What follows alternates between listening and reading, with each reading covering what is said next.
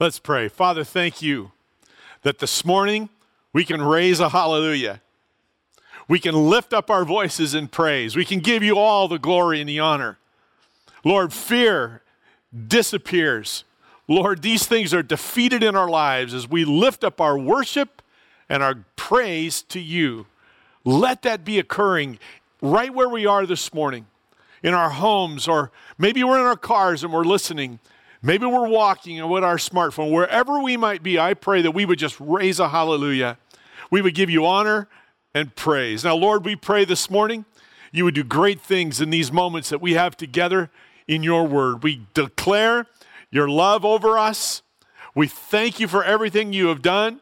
And Lord, we're excited for what you're going to do in us today. In Jesus' name, amen. Amen. I'm so glad that you could join us today. Blessings to you and to your family. I trust that today's a good day and that the weekend is a good weekend. And what better way to take some time on a Sunday morning and come together worshiping God and then walking through a wonderful passage of Scripture in His Word. So we're going to do that together. But before we get into it, just one real quick reminder.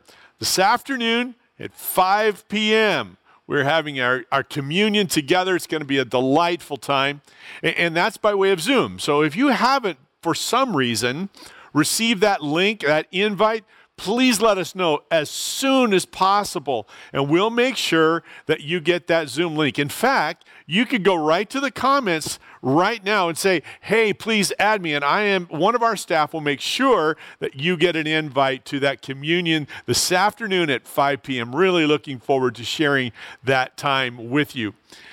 You know, over the last, maybe 20 years or so, I'm going to confess, I have become, and I am, a country music fan. Now, look, here's what I know. Some of you out there are too. You're out there. I know you are. You enjoy country music as much as I do. Well, there was a song a few years ago, I just had to share the lyrics with you this morning because it's just so good. Well, I won't say anymore. Just listen to these words of a song titled, you ready? Pray for You, by Jaron Lowenstein. So listen to these words. I haven't been to church since I don't remember when. Things were going great till they fell apart again. So I listened to the preacher and he told me what to do. He said, you can't go hating others who have done wrong to you. Sometimes we get angry, but we must not condemn. Let the good Lord do his job. You just pray for them. I pray your brakes go out running down a hill. I pray a flower pot falls from a windowsill and knocks you in the head like I'd like to. I pray your birthday comes and nobody calls.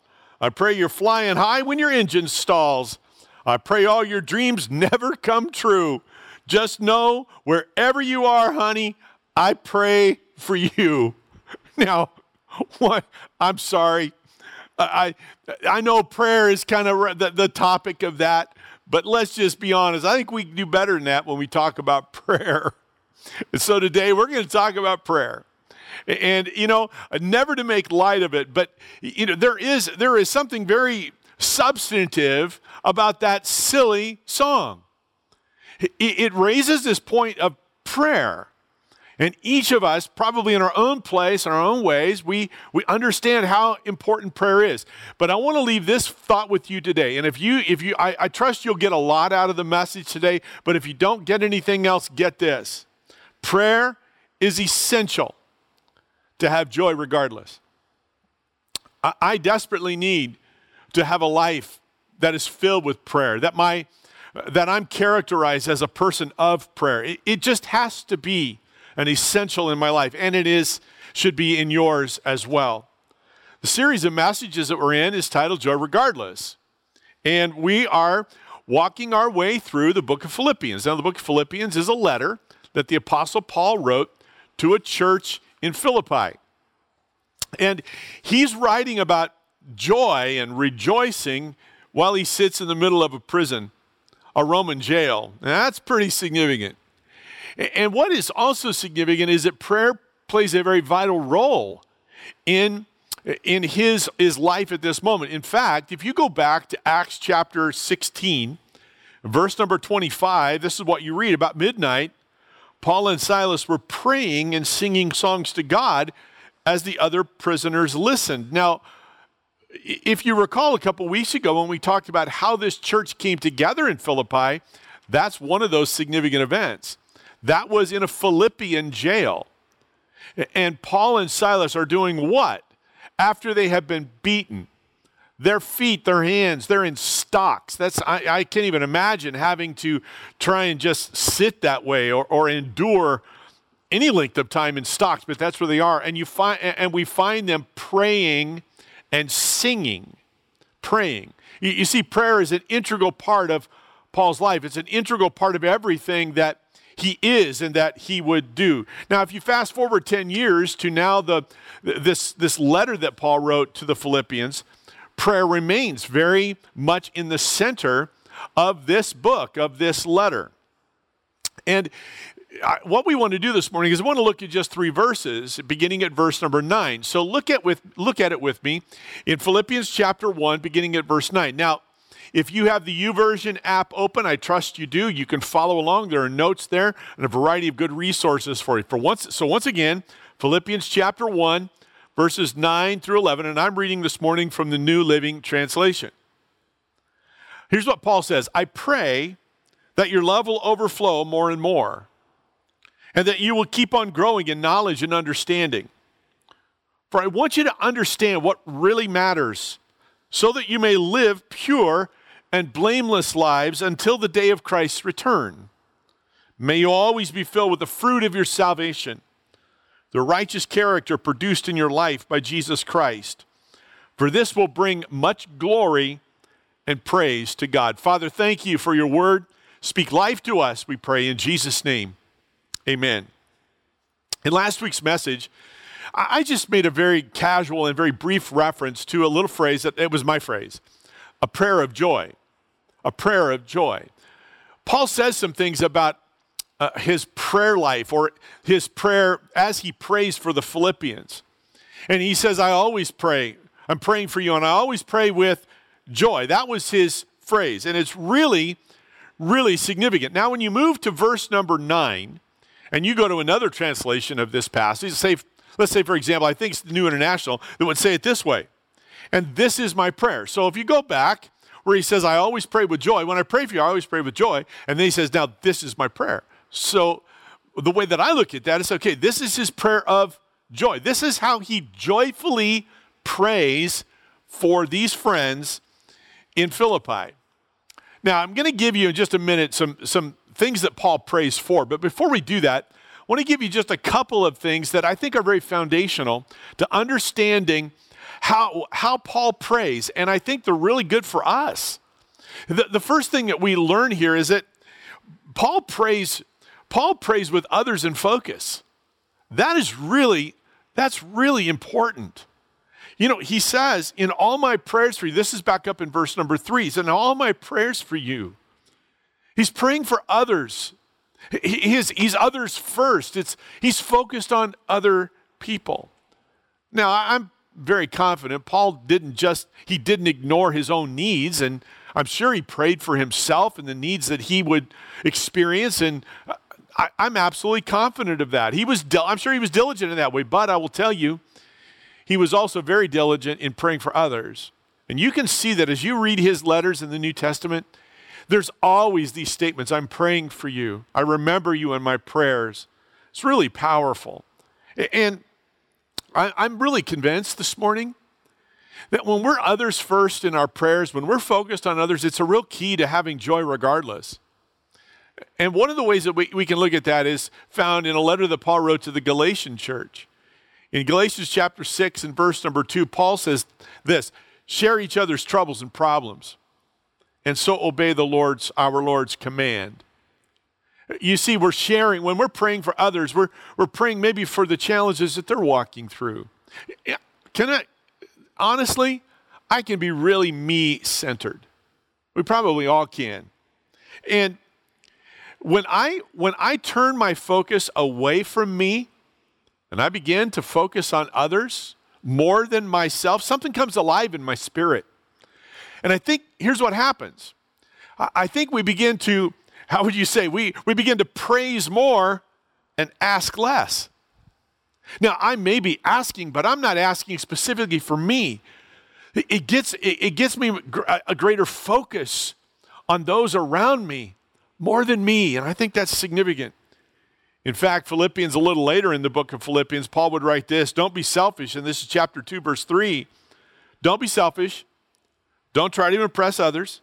Be humble, look at this, thinking of others as better than yourselves. Don't look only for your own interests, but take interest in others too. What a great balance there. But Paul was focused on others. That's one of the foundational things. The other one is this, is that Paul prayed with the right motives.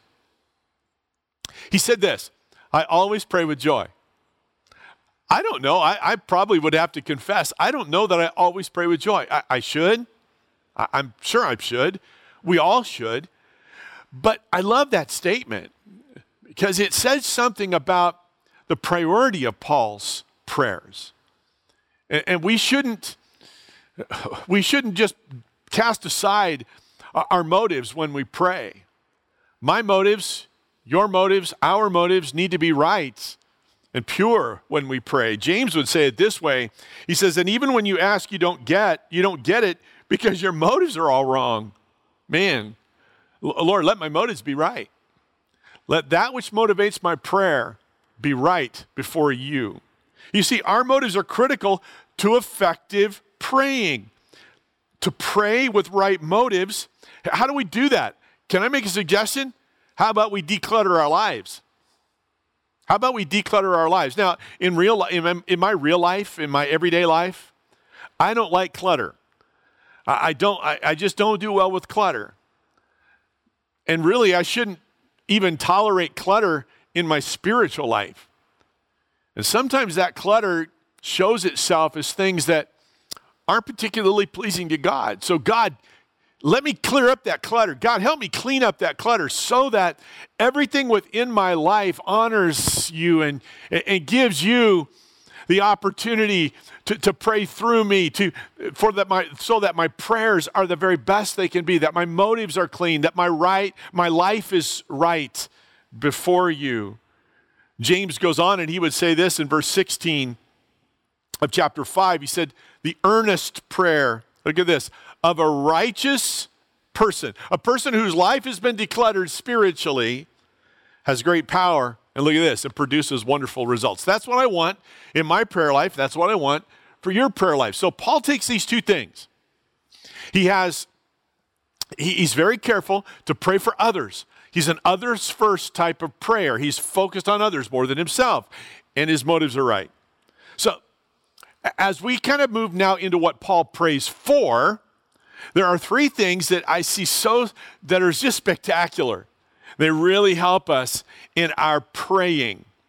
And really, I think all of us, I don't know about you, but I won't say I know about you. I know about me. I can always enhance my life of prayer. I can be better as I pray. Being others focused and having right motives are going to help me. And now there's some things that we're going to pray for. Three things specifically. Number one, Paul prayed for overflowing love in the lives of the Philippians. Overflowing love. Or you could say it this way. Another translation would say, I want your love to abound more and more, for it to be plentiful. Overflowing love. Now, last year a group of young adults got together and they wanted to set a world record for something called, you ready for this? Elephant toothpaste. Now, it's not toothpaste for elephants, okay? But that's what it's called. Okay, elephant toothpaste, whatever. But here's what it means. A world record of taking some certain chemicals, hydrogen peroxide, sulfur iodide, all right? Let me get them all right. Hydrogen peroxide, not sulfur, excuse me, sodium iodide, food coloring, and then liquid detergent. And I think that's all the ingredients. And so they they put these massive amounts of those ingredients, and when they're combined with this reagent, as it were, something happens. There is just an explosive, an enormous amount of foam that is created. And that was what they're trying to do, to set a world record of the amount of foam, the volume of foam. So here's what I'm going to tell you. If you want to go watch this on YouTube, do. It's really kind of fun. And you can find it. It's the YouTube world record, elephant toothpaste. You'll see it. It's there. I think there's like 26 million views of this video. It went viral like crazy. But here's what I want. When I saw it, and I've been watching these kinds of things for, I don't know, a few weeks or so. Maybe all of us have been watching stuff that would catch our attention. This caught my attention. And I'm telling you, as soon as I started studying this passage of Scripture and I saw this idea of overflowing love, that Paul was praying for overflowing love, this is the image that came to mind.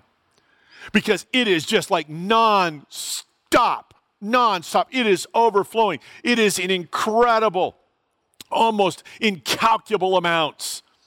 I believe that's what Paul's praying for, is a love that abounds more and more, this plentiful, that overflows. And, frankly, nothing, and I mean absolutely nothing will sustain and deepen our joy regardless more than a divine explosion of the agape love of God in our hearts. I'm praying, I want to pray that for you. But I also want to pray that in my life, and I want you to pray that in your life. Lord, let your love overflow in my life. Something's going to happen. Something's going to happen dynamically in your life. Think about this love of God overflowing in just extraordinary ways, explosive waves in our lives. That's what Paul's praying for. And I think one way that we could kind of define what that looks like, he would write to the Corinthians these words: love endures with patience and serenity. Love is kind and thoughtful, and it's not jealous or envious.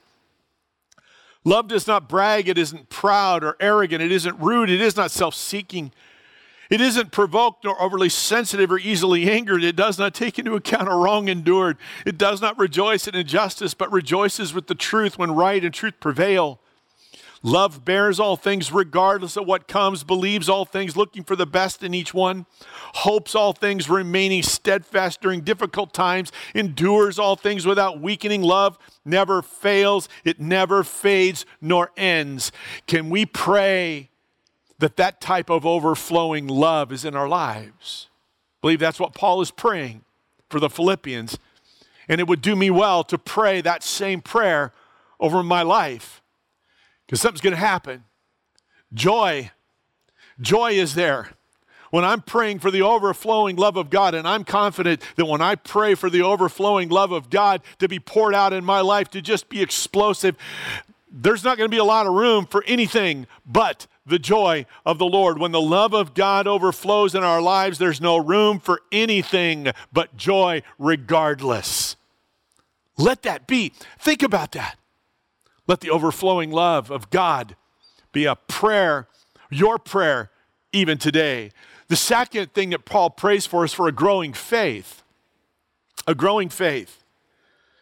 Paul says in this prayer that you would keep on growing. I love that. And I talk about growing our faith often. And maybe I don't talk about it often enough, but it's something that should be on the forefront of all of our thinking and all of our pursuits. Have you ever noticed how well weeds grow in your garden? I mean, not only in your garden, they grow in the middle of your grass. They grow in the cracks of the sidewalk. And you know something? Even the littlest of weeds, you pull that thing and you get this root that just, you go, how in the world can anything that small have such a deep root? And the other thing about them, you pull them, they come back. You pull them, they come back. They are relentless and they are resilient. Now, honestly, you look through Scripture, there are some things said about weeds in Scripture that aren't particularly good. But I'm not talking about that. I'm talking about the relentlessness and the resilience of weeds. Man, I want to have kind of a weed-like faith. You know, think about it.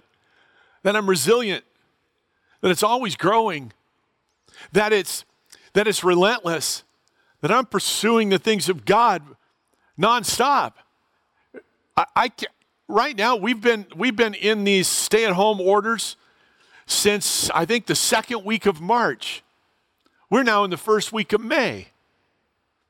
I wonder, could we look back as to where we were at that moment and this moment right now? Have we grown in our faith? I hope I have. And I want to challenge all of us in the time that we have remaining in this stay-at-home order. Grow your faith. Grow your faith. Do the things that will build your life of faith. That's what Paul's praying for the Philippians, that they would grow in their faith. And you know something, maybe that's a good prayer today, that when this time ends this morning, you just get with your family, you just say this prayer: God, help us grow in our faith. What's amazing here is that Paul gives us a couple of different words that help us. He talks about knowledge, the first word. It's a powerful word. And really, it speaks to, I guess you could just say, general spiritual knowledge. Now, that's good, but it goes beyond that. And so, once again, you just have to ask this question: do I just have a lot of knowledge? It's more than that. It's more than that. It's this growing passion for God. You notice how Paul says it. He says that your faith will keep on growing. Not just the gaining of knowledge, but it will continue. It's more than knowledge, and that's what we're going to talk about in a second. But remember, I'm just going to give you a little phrase to remember. It'll be easy for you to remember. We should always be on the grow.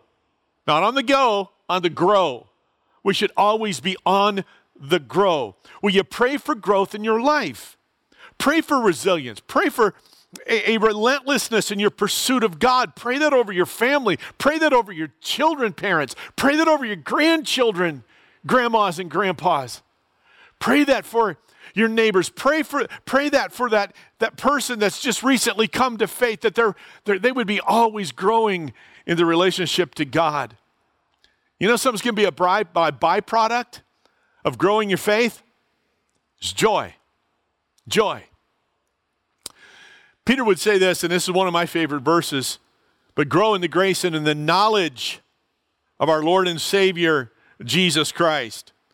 To him be glory both now and forever. Amen. You know, here's what I truly believe. We grow in proportion to what we know. We grow into proportion to what we know.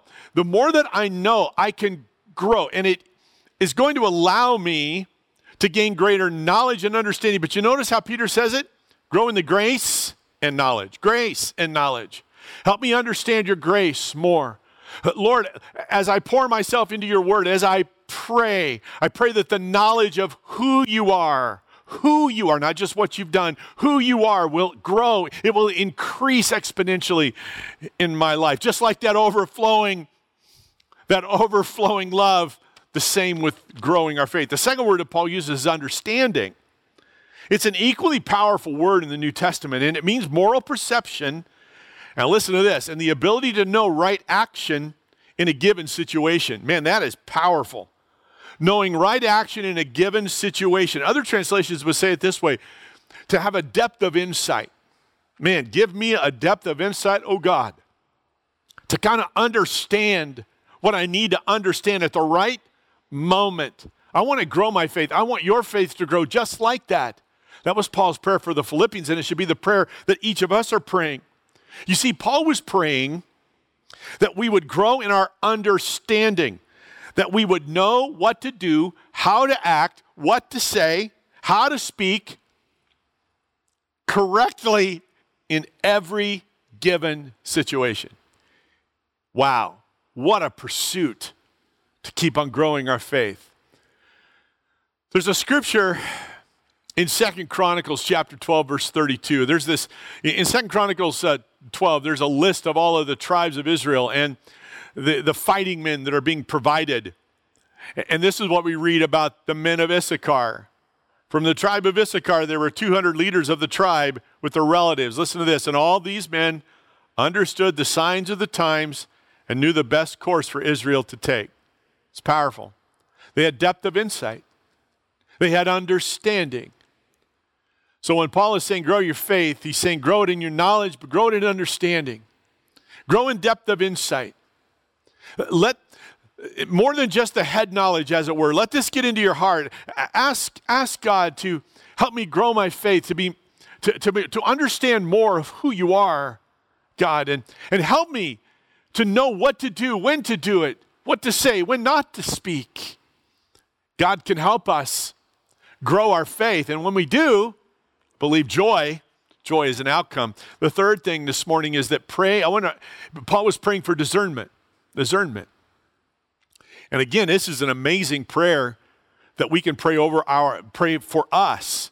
When we pray for us, God, give me discernment. Give me discernment. I loved, I still do, I think, but I just haven't done it in a long time. I love the game Trivial Pursuit. And I know some of you out there would be just like me. Yeah, I love that game. That was fun. Now it's still around. I haven't played it in years. I loved it. And, it's just you answer questions, kind of these random questions, a variety of categories. And when you answer one right and you get a certain amount, you get this little wedge you put in that shows that you've conquered that one segment of knowledge, as it were. But here's what I want, that's really interesting to me. The name is Trivial Pursuit. Trivial Pursuit. That's curious. Trivial means of little or no value. Or of little value or importance, Of little value or importance. In other words, it's just not a lot of value to it. There's just not much there. I think some of you who played the game say, yeah, that's for sure. It was trivial. I don't care about it. Others like me, you just absolutely love it. You say, well, what does that have to do with discernment? Well, here's what I want you to catch. By some estimates, we make about 35,000 decisions a day. That's a lot of decision. Now, some of them don't really have a lot to do with, anything terribly important. But understand this. But some of them do. Some of them do. And then we're faced with, how are we going to respond to this? How are we going to answer it? You see, what Paul says here, this idea of discernment, here's another way. This is how the New Living translates it. For I want you to understand what really matters. To be able to decide between what is trivial and what is critical. Trivial or what's important. And to determine that, I need to pray to that end. God, help me understand that which is important so that I can have discernment. And I would say that when our love is overflowing and when we're growing our faith, we're going to have a better grasp of what is really important, what really matters, and that which does not. And so Paul helps us, and he starts off by using some words, pure and blameless. And they're very similar. But the word pure is a wonderfully unique word. It's used here in only one other place in the New Testament. And there's a couple of different ways this word was the formulation of this word. One of the ways this word came into existence was sculptors. And they were kind of shady sculptors. They would use not a particularly perfect piece of stone, and they would cut the sculpture, but then they would take wax and they would put in the cracks and the imperfections, and they would paint over the statue. Now, and so it looked good, but when you put it out into the sun, something happened. The sun would begin to peel away the paint and melt the wax. So all the defects were seen. So this word pure comes from the word sun-tested, S-U-N, tested, sun-tested. And so think about it in light of our own lives. We're praying for discernment, but we start with purity and blamelessness. Man, I want to be sun-tested. Lord, let the light of your glory, who you are, shine on my life. And Lord, reveal all those things that shouldn't be there. What's going to happen? It's going to help us discern the things that really matter. We're going to be, in a way, cleaned so that we can discern more of who God is and what God wants in our lives and wants to do through our lives. The second way that that word came into existence was the Greek word used for that was used to shake a sieve, essentially, to shake back and forth, to and fro, so that all of the impurities would fall out and it would only leave the pure material. Wow. You see, what Paul is praying, he's praying for purity and blamelessness in the lives of the folks in Philippi. For what end? To what end? So that they would be able to discern what really matters. When our lives are pure and right before God, we have a different outlook on life.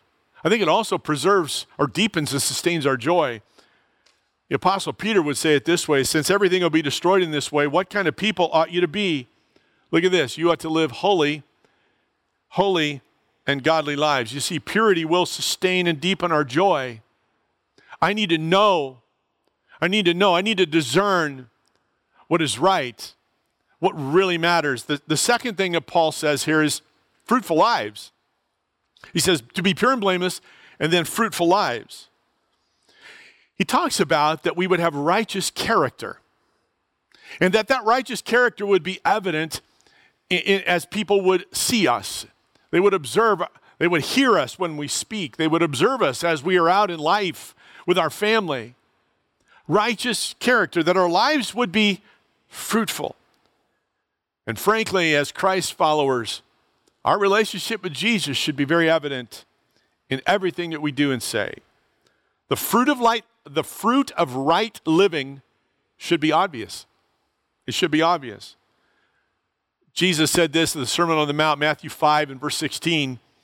He said, in the same way, let your good deeds shine out for all to see, so that everyone will praise your heavenly Father.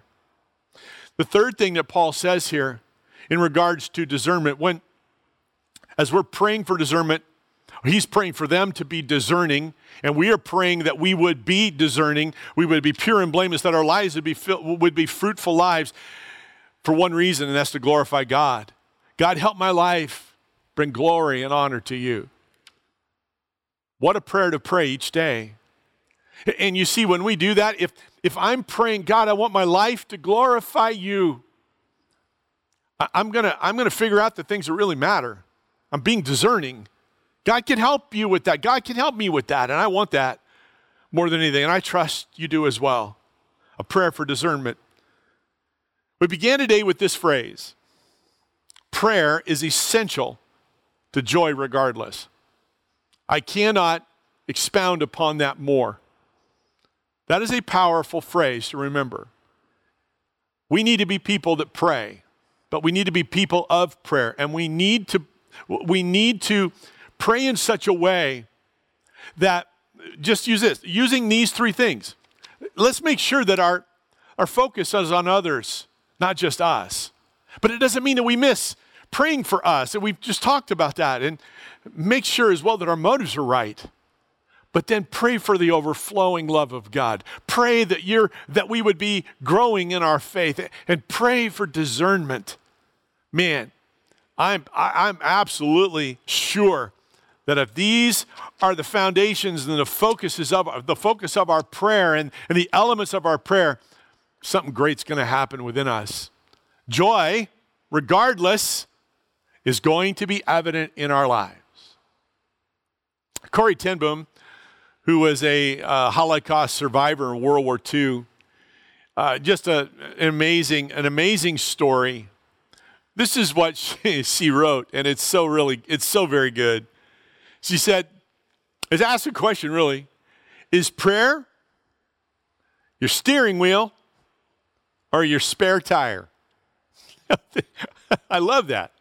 Is it your steering wheel or is it your spare tire?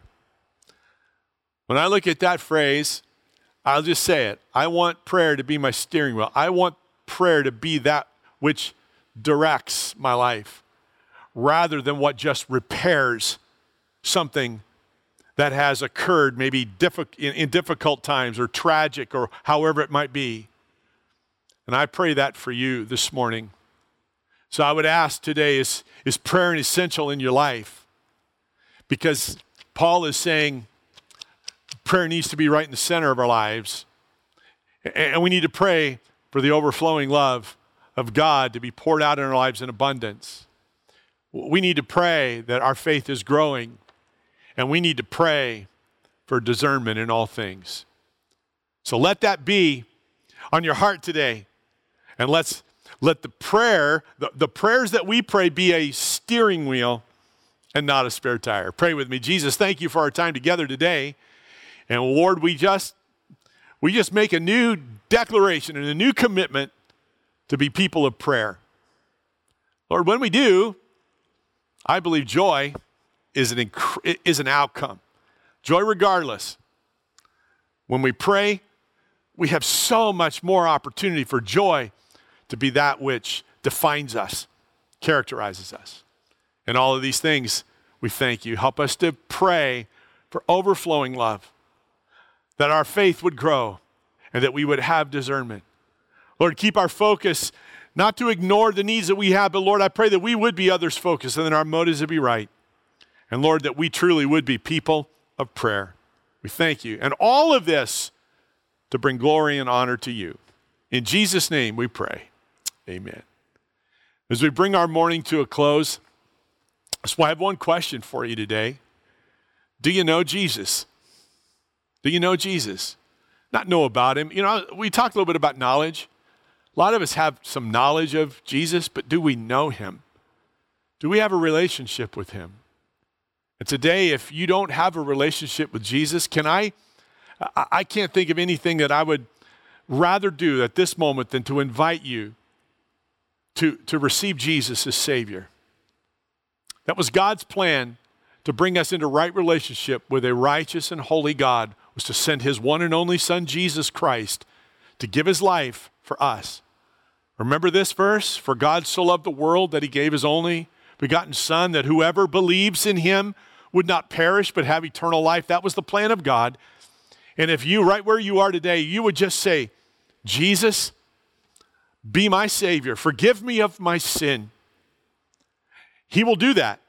And then just declare it. I confess you as Savior. I confess you as Lord. And I believe you're alive. And I commit my life to you today. I pray that many of you prayed that prayer. And if you did, we would love to journey this with you. If you take just a minute, take out your smartphone and text us, 951-331-5167. And just say, I chose Christ. I choose Christ. And we'll follow up with you and make sure that this, first of all, it's the best decision you've ever made. But we would love to have the opportunity to journey faith with you. You can also use that text number if you have a prayer need of any sort. We would love to hear from you and to be able to partner with you in prayer over the weeks that are ahead. So good to have been with you today. Blessings to you all. And let me remind you one more time, be with us tonight at 5 p.m. for a great time of communion, reflecting around the cross and taking communion together as Crossroads Church, and our friends and our family members. Maybe invite them to come and be a part of it too. We look forward to sharing that with you. Until then, blessings to you. We'll see you tonight at 5 p.m. for a great time of communion. Have a great day. Blessings.